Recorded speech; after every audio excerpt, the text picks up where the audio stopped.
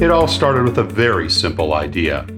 Tell the stories of how successful middle market CEOs made it to the corner office. I'm Brant Handley, founder and managing director of Resource Options International, or ROI. We're the USA's premier executive search firm focused exclusively on empowering middle market companies to attract, hire, and retain A players while transforming top executives' careers and lives. ROI's Into the Corner office is dedicated to discovering how middle market CEOs advance their career, and we're making these remarkable and sometimes quite unbelievable stories available to you for the very first time. Listen and learn about the challenges they've overcome, the interesting people they've met along the way, and the lessons learned that steered these executives' unique journey into a middle market corner office of their own. I know you enjoy these CEO stories as much as I've enjoyed recording them, so thank you for listening today. And if you like what you've heard, rate us on iTunes or wherever you get your podcasts. I'm looking forward to you joining me on the next great middle market CEO adventure into the corner office.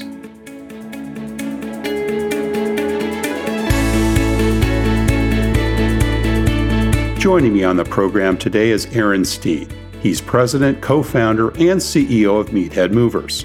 He founded the company back when he was 17 years old with his brother Evan, and he has an open-door style of management much more similar to that of a coach than a CEO. He's also well known for being happily available to assist his employees at their jobs or in their personal lives. His mission is to assist former and current athletes to achieve their goals by providing them with a flexible and educational workplace where they can earn money and help support their education or their outside jobs. They have been noted for 7 years as one of Inc. 5000's fastest growing companies. They've hauled more than 200,000 square foot of mini storage, have 100 trucks, and do about 20,000 moves a year. Aaron Steed, welcome into the corner office. Thank you. So happy to be here. Great to have you here. And I'm jealous you're out in sunny California and I'm in cold New York today, but at least we both have sunshine and I hope the rains have stopped a bit. What's the weather been like the last couple of days? Yeah, it's drying up a bit. The hills are green and air is fresh, so no complaints here. Lovely. Well, Aaron's located, I think, in beautiful San Luis Obispo. Is that right? Is that your home? Correct. Awesome. Well, we always like to kind of start the podcast with hearing a little bit about your early days, Aaron. And I know that the business that we'll be talking about is actually something that you and your brother have created out of a labor of love. So I'm sure he's played an important role. But tell us a little bit about what your early days were like, your family, brothers and sisters. Sure. So my brother and I, we started the business when we were I was 17, he was 15, and we grew up here going to San Luis Obispo High School. Awesome. Yep. Just the two of you? Any brothers? Any other sisters or brothers? We have half brothers and sisters. Okay, my cool. parents separated and both ended up having additional families. Awesome. Yeah. Cool. Neither of them are involved in the business, though. Yeah. So when you were growing up, did you have a mixed family from fairly early on, or were you teenagers when your mom and dad split?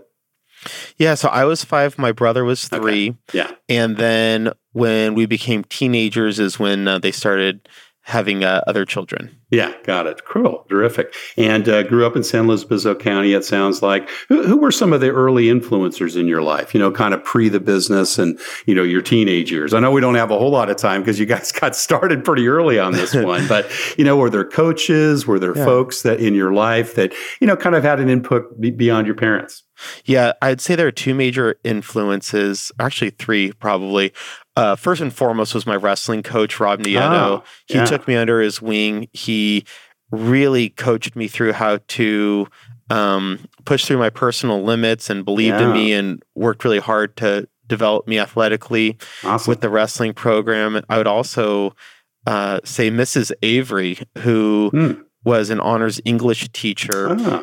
She was known as the hardest teacher at the high school. And I never really got good grades, but I really applied myself in her class. She pushed me, she believed in me, and That's awesome. I just wanted to perform well for her. And that's when I started developing confidence as a student, really by... And what grade was that? Was that freshman year or a little earlier or later? That was my freshman year in high school. Wow. Well, shout out to Mrs. Avery. How cool is that? She's amazing. Yeah. Super. And then I'd also have to say the Martinez family.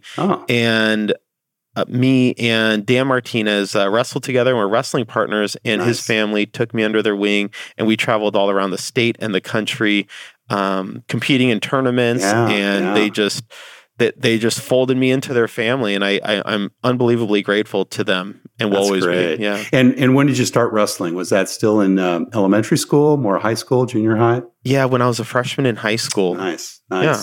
So a lot of state competitions or all over the different counties and so forth. Great. Yep. And mom and dad, did they have degrees? And stepmom and stepdad. I mean, how kind of what was their background as you were growing up?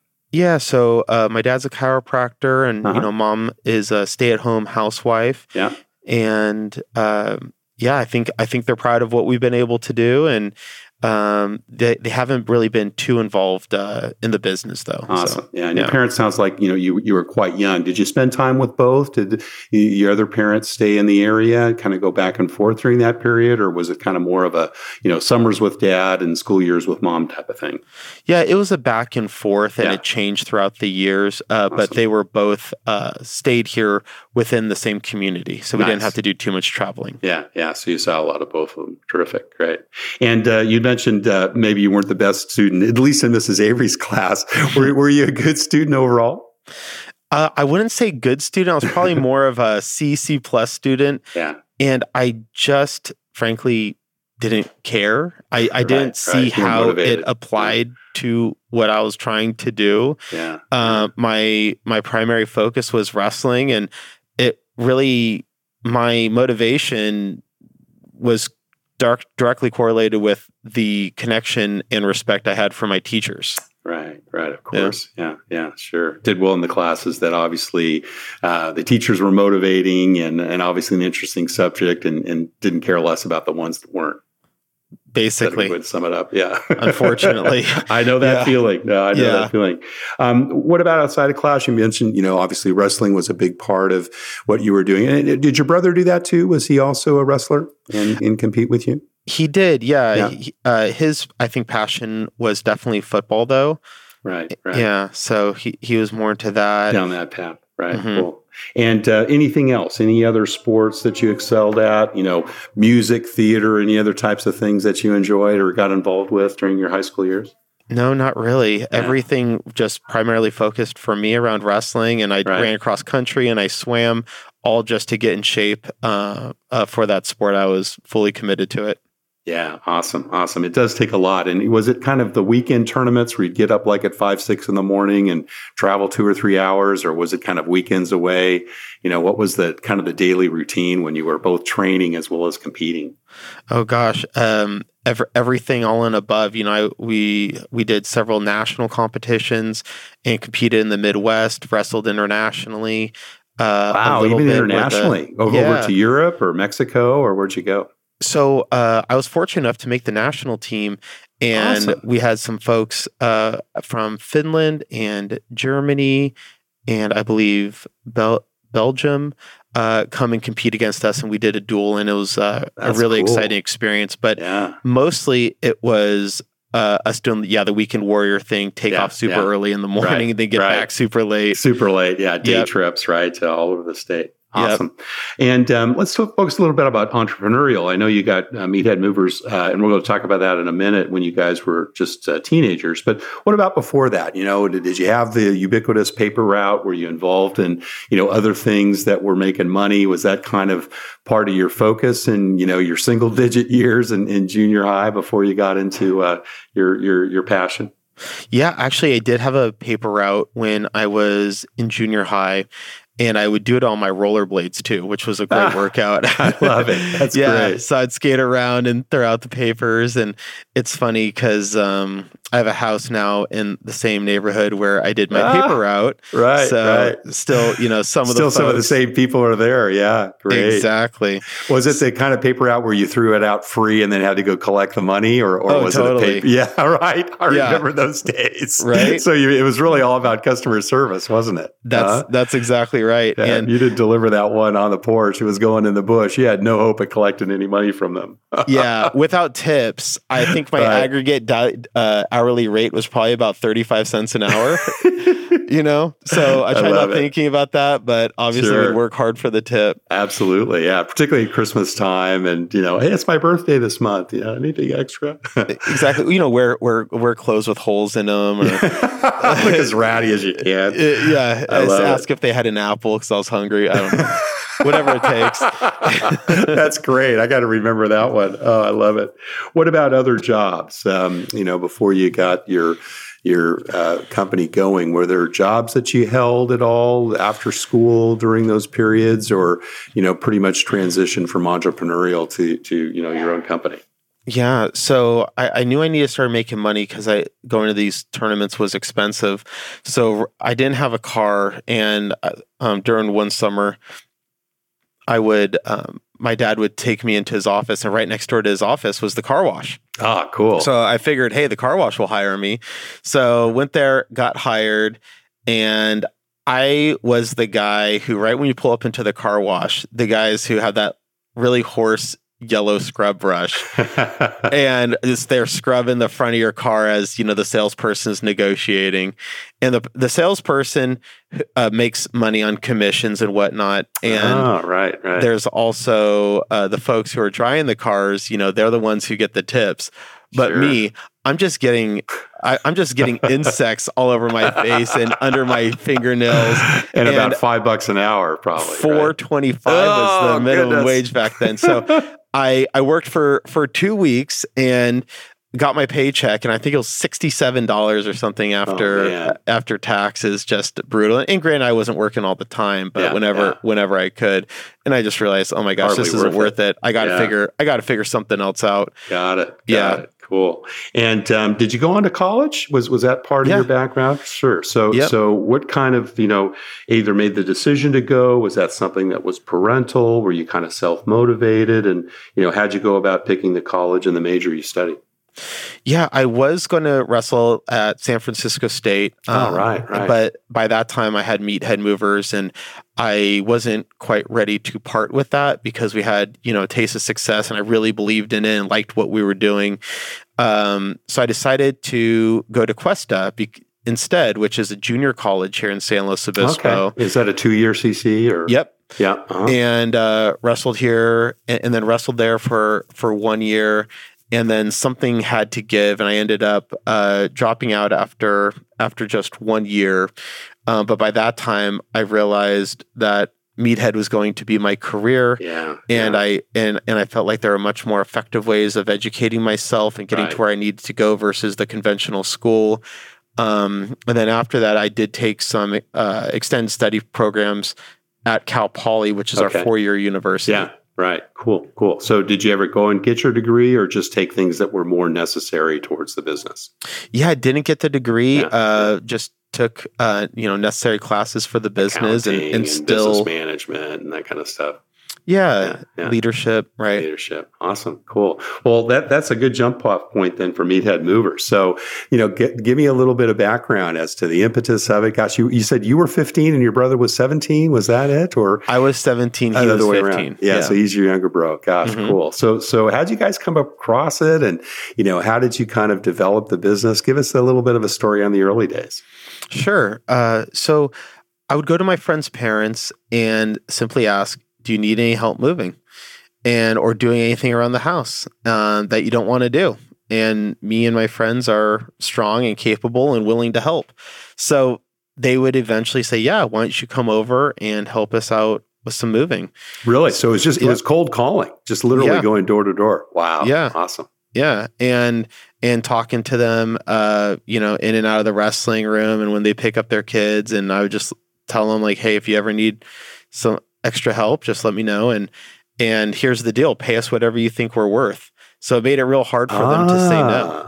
Right. So you didn't quote an hourly wage, or you didn't say by the job, just pay us what you want. Wow. Yeah. And how'd that work out for you in those early days? Really well. And I found, because number one, I was demonstrating trust to them. Hey, I trust that you're going to take care of me, but in the meantime, let me take the first step, and I'm going to take care of you first. And nice philosophy. Yeah, and we really tried focusing on making it a good experience for them, making them feel good about their transition, showing up on time, having a good attitude, hustling, all cornerstones as to what we do today. But yeah, it was as humble as can be because we didn't have a truck or anything. So the deal was the customer would have to rent the truck. Really? Oh, they'd have to pick us up at our parents' house. Right. Drive us back to where the moving is. Or if my friends had a car, they'd sometimes take us. Sure. And then we would do the moving and then we would get paid whatever the customers thought we were worth.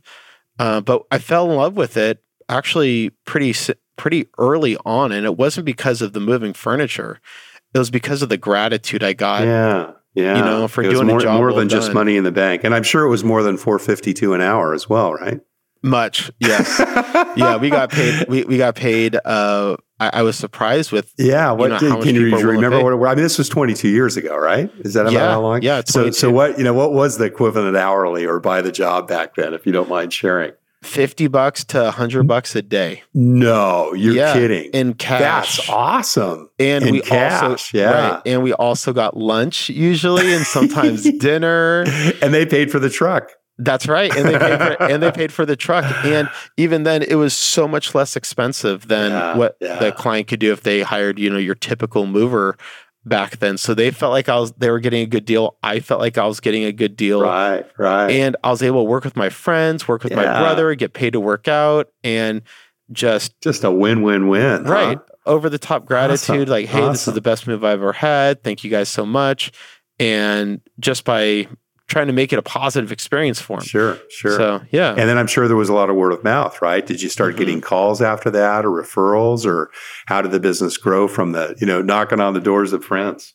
Yeah. Friends' parents. So, friends' parents would tell other friends' parents about it. And then I just became, I became the point man for me and all my friends. And then the parents at San Luis Obispo High School at first, whenever they would need some extra moving, they would call Aaron or help. They'd contact me, and then I'd get my friends and go from there. But and how did you decide what to pay them once things got going? Did you guys just kind of split it up? If they paid you $100, it's you split that three ways, or how did you kind of do those first assignments in terms of basically paying your subordinates, right? So at the time, I was the team captain of the wrestling team, so it was cool because not too many people messed with me. But I love it. But what I did was I split it up based upon how hard everyone worked. So if they worked as hard as I did, I'd give them the same amount. If they didn't work as hard, I would pay them less, and I would explain to them why. Yeah. So it was really just purely on your judgment, and hey, I'm the boss, and I got you this gig, so hey, this is the way it works. And I'm sure some of the guys who maybe found it too challenging didn't come back, and the hard workers said, "Hey, this is pretty cool." Right? No, that's exactly right. And let's say if there were 4 guys on a job, and 2 of the guys I'm working with did a great job, one of the guys didn't. Whatever money we save from not paying that other guy as much, I was split up equally also amongst the other guys. Smart. So there was a real pure sort of accountability. Yeah. And we would all talk about it too. It was we would usually go out to this barbecue joint in San Luis called Firestone. And we talk about the move and talk about, how hard everyone worked. And this is afterwards, right? After you got paid, after the end of the day. The day, the day of. Yeah. And it was just absolutely hilarious. So yeah, that's how we did it. That's so cool. Great. And was there a big range, in those early days when you basically said, pay us what we're worth? Did you find that people pretty much paid in a plus or minus 10%, or was it plus or minus 80% in terms of their recognition of your service? I would say it is a big range. Yeah, I never, their standard tips, standard pay, which was about, 50 to 75, but sometimes we'd get a couple $100 in a day. Wow. And it was, start going to those upper class zip codes too, right? In the bigger homes. Figure that out pretty quickly, right? Totally. Start getting avocado on our cheeseburgers, and getting the new shoes. I mean, it was so cool. Funny back then. Just we had no overhead. And all the phone calls would go to my pager as well. Pagers. And wow, that's taking it back. Right. And then what I would do is in between school classes, I would call the customer on my payphone. Sure. And say, hey, you need some help moving? Yeah. What do you need? And then they tell us, and then I give them the spiel. Hey, well, we're strong, clean cut student athletes. We'll show up. We'll do a great job. We're really good at what we do. And you'll feel comfortable with us in your home, and we'll make this the best move you've ever had. And we're so confident you'll feel this way. Pay us whatever you think we're worth. If we damage your items and you don't think that we did a good job, don't pay us anything. And if you do think we did a good job, I trust that you'll take care of us. That's how we do things. Awesome. And it made it hard for them to say no. And we were able to, get a lot of our fellow student athletes work at the time. It was very, very rewarding. That's awesome. When we spoke during our planning call, I was so proud because you're one of the few Central Coast CEOs that we welcomed to the program. We've had over, 55, 60 now that have been recorded. And, there's not too many middle market businesses. You got a lot of startups, right? Mm-hmm. And a lot of folks that have got, larger companies. But that middle market is rare in terms of, the size companies that exist in the Central Coast. And, so I've recognized your ads. I tell you, I see your trucks all the time because I'm in your marketing area, and of course I've seen the female component, and I think that's only been a few years. But correct me if I'm wrong. Did you have a multi-gender workforce pretty early on, or is that a recent phenomenon? Yeah, no, we've had it early on, and we want to continue to enhance diversity. That's awesome. And we actually have many female leaders here in the company, including our general manager, our director of marketing, our accounting manager, and our call center manager. So we're proud of that, especially with moving and storage being such a male-dominated industry. Yeah, of course. Mm-hmm. And when we spoke as well, you talked about, and quite proudly and rightly so, about the whole promote from within philosophy that seems to permeate. And a lot of your movers have moved into management positions, particularly in the operations area. Overall, as a percentage, if you looked across, the operations management and some of your key executive staff, is it more than half of the folks that are in those positions actually started in the moving side with you? Yeah. That's great. And especially on our operations side, every single operations manager that we have was a mover at the beginning, and then they've been promoted 8 different times in order to become an operations manager, where then they can move and they're rewarded well when the branch does well, and it's a career type job, and many of them have families and own homes, and it's really cool.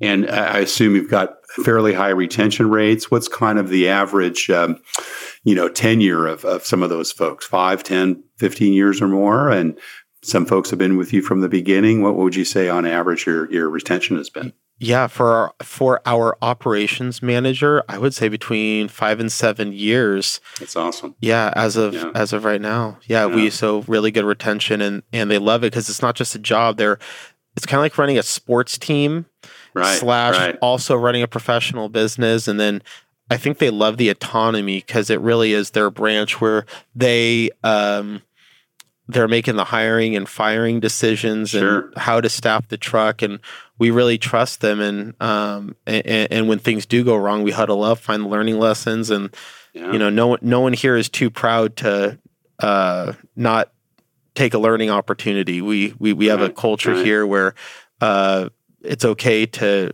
share how we can do things better and what and actually address what went wrong. That's how we get better. Yeah. Make mistakes is okay. And do you allow people to take risks? What's the culture like in that regard? Are you encouraging folks to try new things, or do you have pretty standardized processes and, SOPs that you want everyone to follow? So we do have very standardized processes. Mm-hmm. We have over 400 procedures. We have our own wiki, Wikipedia, that is the hub of all of the, captured meathead knowledge. Nice. However, one thing I commonly say is think like an owner and do what you think is the best thing. And luckily for us, when someone makes a mistake, usually it's very low cost. If we overpay out on a claim, or if we over order on supplies, or if you have a good feeling about someone even though you're not quite sure, take the risk, do what you feel is right, and then that's when they can have true ownership over it. And then if there's a mistake, hey, we'll talk about it. Right. We're going to approach it level-headed.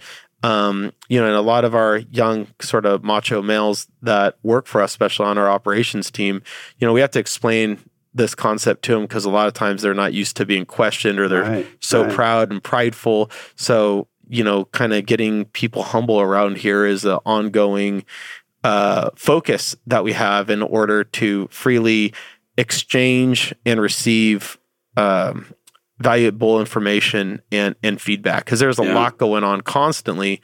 We do over 14,000 moves a year. Wow. And on each move, say we're handling 1,000 boxes or pieces of furniture or little widgets. Right. There's a lot of moving parts. So we have to be able to communicate without barriers and ego.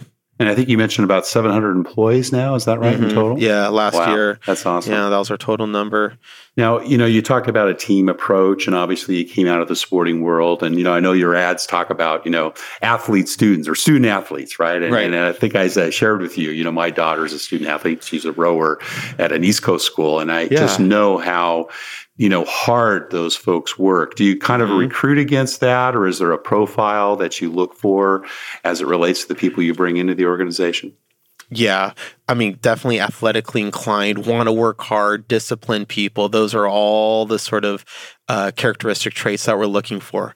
Our job description is to move heavy things up and down stairs, and then to run when you're not carrying anything. Wow. All while maintaining a happy, upbeat, enthusiastic attitude for the customer. Yeah. And safe as well, obviously, too. Yes. Yeah. Yes. And we do a lot of things around safety. Right.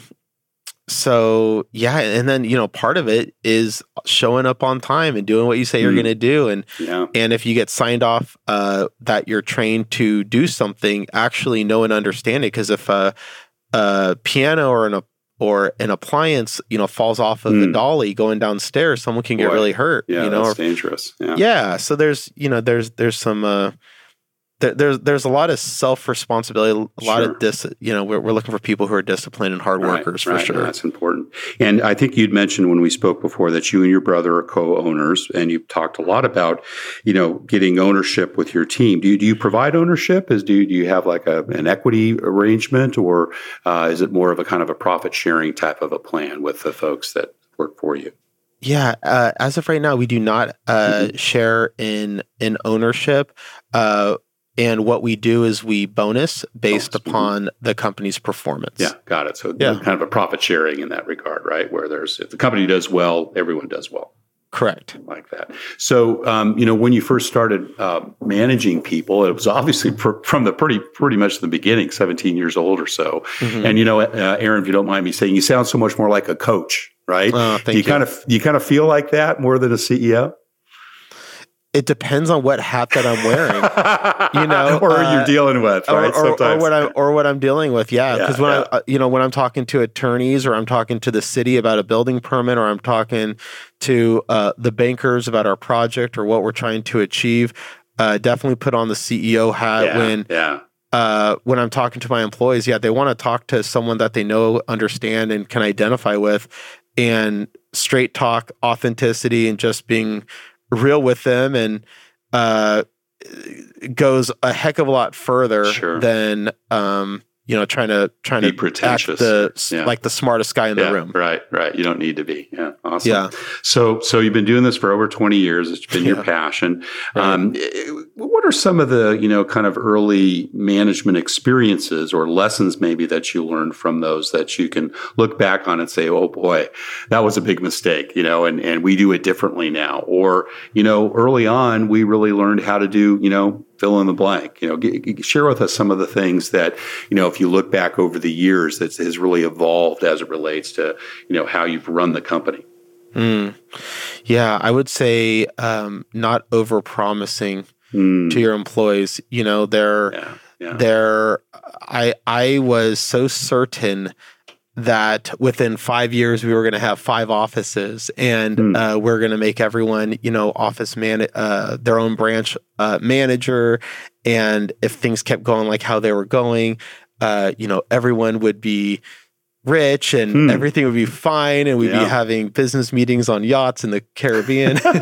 and then what happened is I started learning about business cycles, and I started learning about unforeseen challenges that that came up, and one of them being the workers' comp crisis in the early 2000s. Oh boy, really took the wind out of our sails. I mean, it's pretty miraculous we were able to even survive that incredible, difficult time. Our workers' comp rates went up 6 times, and I had to. Crazy. We had 13 administrative employees, and I had to lay off 8 of them. Oh, tough. And most of them were like my best friends. Yeah, right. You'd worked with them for years. And I went from feeling like someone who, the future's so bright, got to wear shades, sort of thing. Looking forward to that yacht trip, right? Right. To many of my best friends hating me. Oh my gosh. And that was just brutal. So I really learned to be under promise, over deliver, to be methodical in what I'm sharing, and to also explain, not just try to paint a rosy picture, but to really, really explain what we're trying to achieve, how we're trying to achieve it, what are some of the challenges that could get in our way, and ask for their help. And then when they don't expect it, reward. Nice. Yeah. And I found that the more I, the more I do that, the more credible, I'm perceived, and that's important. You want to, I think, be credible as opposed to always motivational. Yeah, right. Right. They have to respect you, and that's got to be earned. Right. Yeah. So let's zero in a little bit, maybe on leadership. Would you say your leadership style has evolved over the years, and if so, how? Yeah, I would like to think so. Definitely. There was. About 6-7 years ago, we started losing employees to jobs like being a waiter or being a bartender or being a bouncer. And to be honest, it scared the living heck out of me because prior to that, working at Meathead Movers was really, really cool and just this coveted position, because not everyone could do that. You have to be stronger than most. You have to be a good talker, and discipline, and work hard. And work hard, and the people that can do that and that can hang with other, with the other people in the community that have those characteristic traits. There was a pride associated, kind of like being the Navy SEALs. Like you're the best at what you do, and it's hard to do, and not everyone can do it. And what I realized was that we became a little too regimented as an organization, a little too well structured, a little too strict of a company, and I realized that turning people off. And our employees needed to. We need to give them more value than what they were getting from us at the time. So my brother and I went back to the drawing board, and we charted out the life cycle of the Meathead. Before someone comes to the company, how are they hearing about us? All the different touch points during the interview process, during the onboarding, during the time they are working at Meathead, and then after Meathead.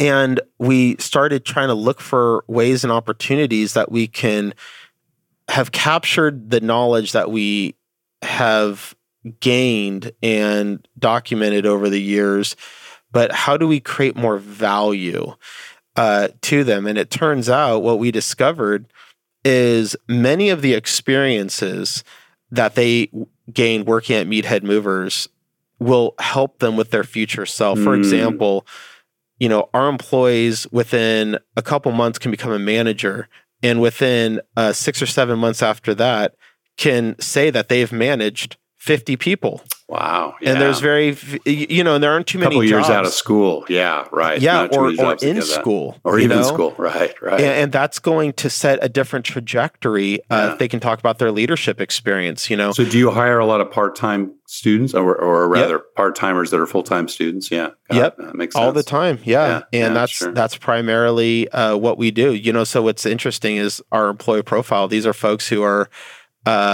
on their way up in life, who are, going to successful, going to buy their own house, and we have them moving furniture as a bridge gap.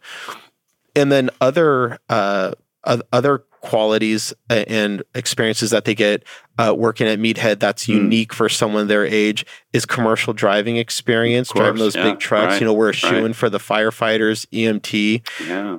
What six-figure job are you aware of that there isn't a lot of problem solving in high stress situations? Right.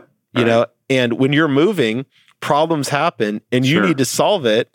And our hourly rate is, pretty expensive, and there's a pressure of making the right decision and getting it done right away, and keeping up, the Meathead pace, we call it, on the move. And then, explaining and executing legal contracts, learning our award-winning customer service program, becoming mentally and physically stronger. All of these things are things that they can learn. Right. And so then it's like, okay, so now that we know that, how do we get them to connect the dots where, hey, this isn't just a college job.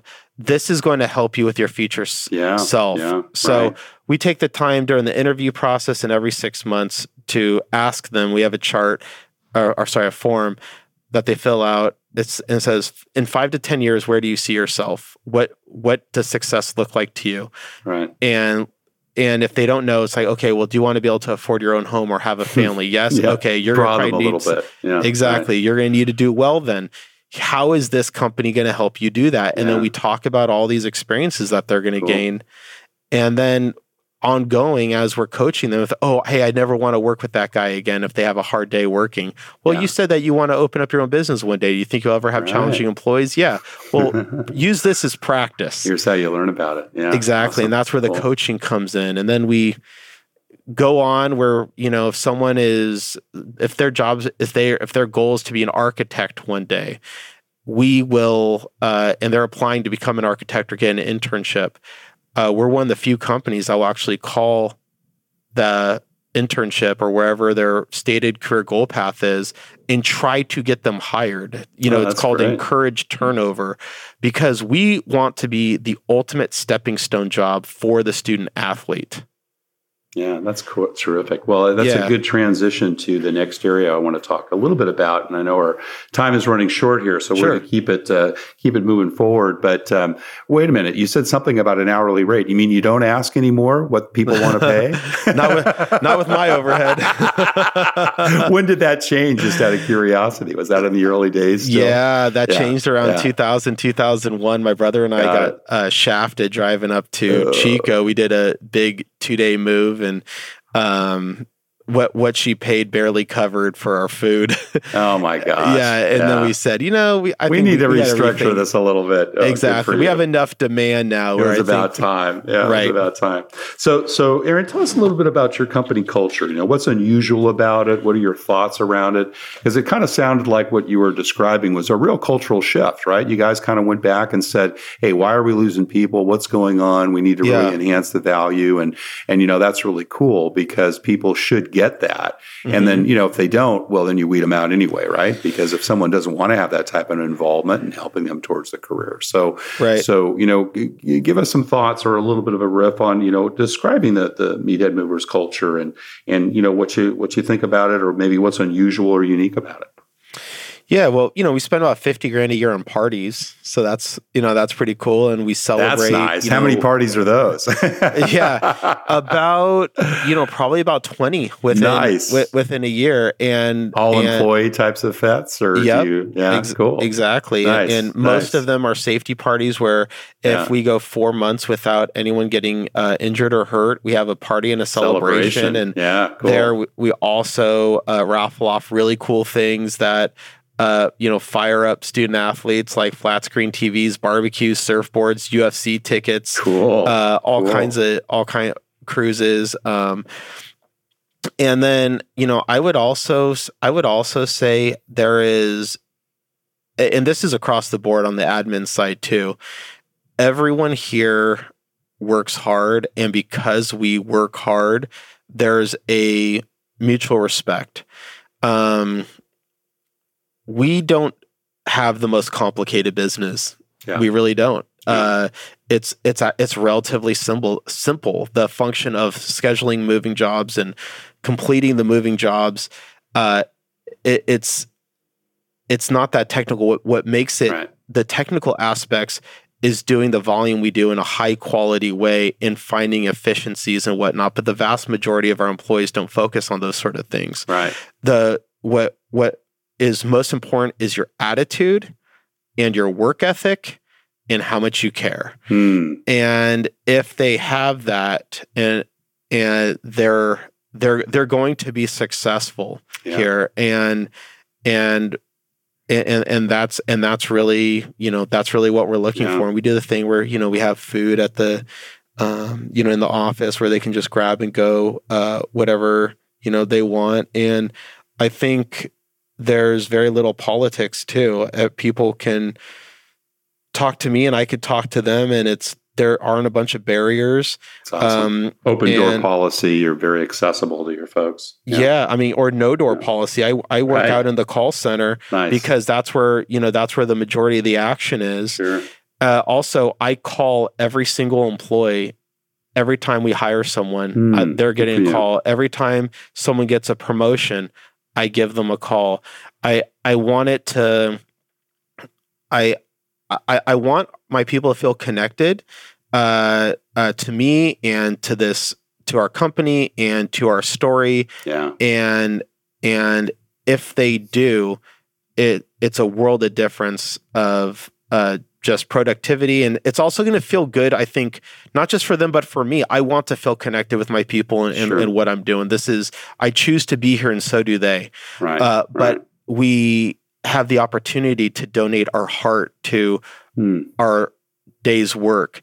And that's the art of running a business. Yeah, cool. A couple of final questions. And this is kind of a good lead into, what do you look for, when you're interviewing people, whether they're on the front line or in your executive staff, the people that you're going to invest in? What are the characteristics or the qualities that, you're seeking? Because, 45 minutes, 1 hour interview, I'm sure you guys have got a very in-depth process, but, I'm sure you personally interview the people that directly report to you. And, what makes a difference with those that you're looking to, make that type of commitment with?